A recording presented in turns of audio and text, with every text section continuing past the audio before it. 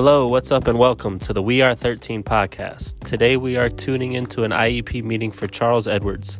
This meeting is in preparation for Charles's transition from 8th grade to high school. Hello, we're here today to talk about Charles. He's in 8th grade and will be going into the 9th grade this coming August. Charles is diagnosed with autism and his IEP will be set in place to meet his individual needs within the classroom. Today's date is June 4th, 2021.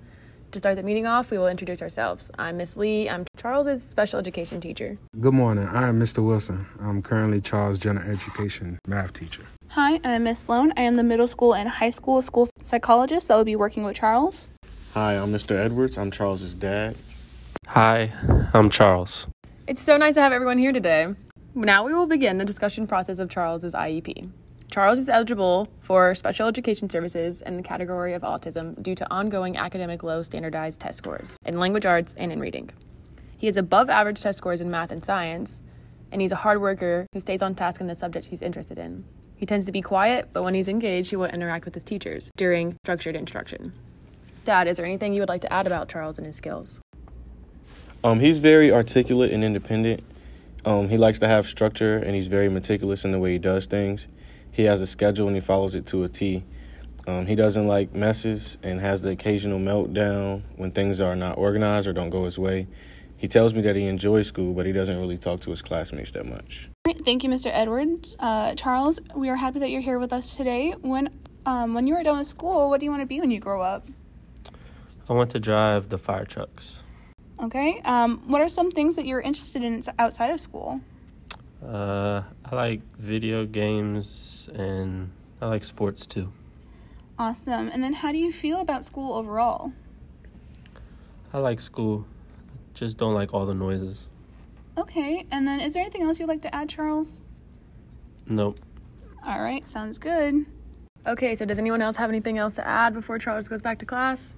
No? Okay. Charles, thank you so much for having this time with us today. Ms. Clark is going to walk you back to class and you continue your schedule for the day. Now, Dad, what concerns do you have about Charles's education? Honestly, this is my first IEP meeting. I used to live in another state. We had split custody of him, but I moved back here and got another job closer to him so I could be with him. So I don't know much about IEP meetings because I've never attended one. His mom usually keeps me informed on what's going on at home, what I need to do when he's with me as far as his homework. But as far as what he does when he's here with you guys, I have no clue. Okay, thank you, Mr. Edwards. That's fine. We'll just continuously ask you for your input throughout the meeting. Now we'll start with the special factors of him transitioning into high school. First, I'll start with my class. In my class, Charles does tend to get frustrated when other students are off task and disruptive. It takes him a little while to settle down after a disturbance. He keeps to himself most of the time and does not like any kind of changes. Mr. Wilson, how does he perform in your class?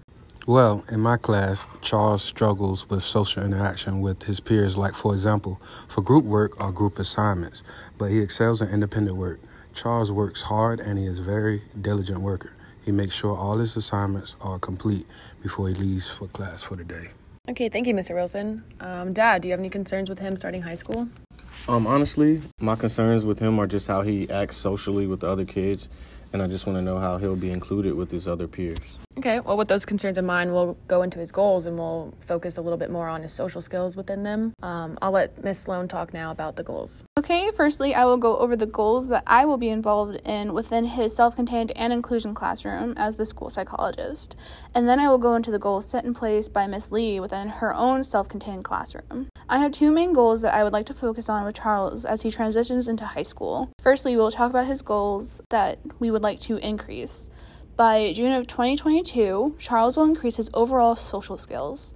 As of now, we have 3 benchmarks that we would like to work on for him to achieve by this date. For benchmark 1, Charles will participate in structured work or activities with peers for approximately 15 minutes without engaging in non-compliant or disruptive behaviors. And then benchmark 2 will be Charles will appropriately respond to greetings from staff and peers. This will include verbally responding, waving, or nodding his head. And then benchmark 3, Charles will respond in group settings with peers, in social situations, or in group work. Dad, do you have any questions or concerns so far about his social goal before we move on to the next goal? No, that all sounds good. Awesome. Next, we'll go over his goals that we would like to decrease. So by June of 2022, Charles will just decrease instances of non-compliant and disruptive behaviors during changes in his schedule. So the first benchmark will be Charles will go along with any planned changes within his schedule that would be introduced first thing that morning. His teacher will show him his schedule and will show where the change will take place and what the change may be. And then benchmark 2 will be Charles will go along with unexpected changes in his schedule. His teacher will tell him in the morning that there will be a change made but will not give details pertaining to the change until it occurs. Now, for some goals that Miss Lee will work on within her self-contained classroom along with the previous goals discussed. Charles will improve his language arts and reading scores by completing 30 extra minutes of individual tutoring with a special education teacher each week. He will recognize 6 out of 8 target words on the teacher-made data sheet.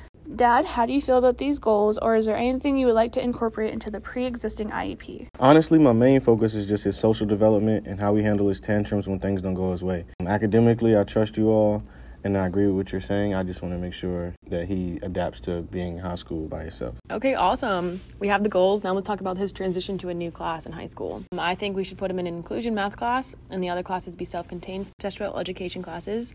And if he tests out, transition him into inclusion classes based on the subject. We know that the inclusion classes will be roughly 10 to 15 students, and the SPED classes will be roughly 5 to 7 students at a time. This will supply the least restrictive environment for his education process. We want to take advantage of these class sizes to help Charles achieve his different IEP goals. Having smaller class sizes will reduce the likelihood of Charles getting overwhelmed or agitated with his peers during individual and group instruction.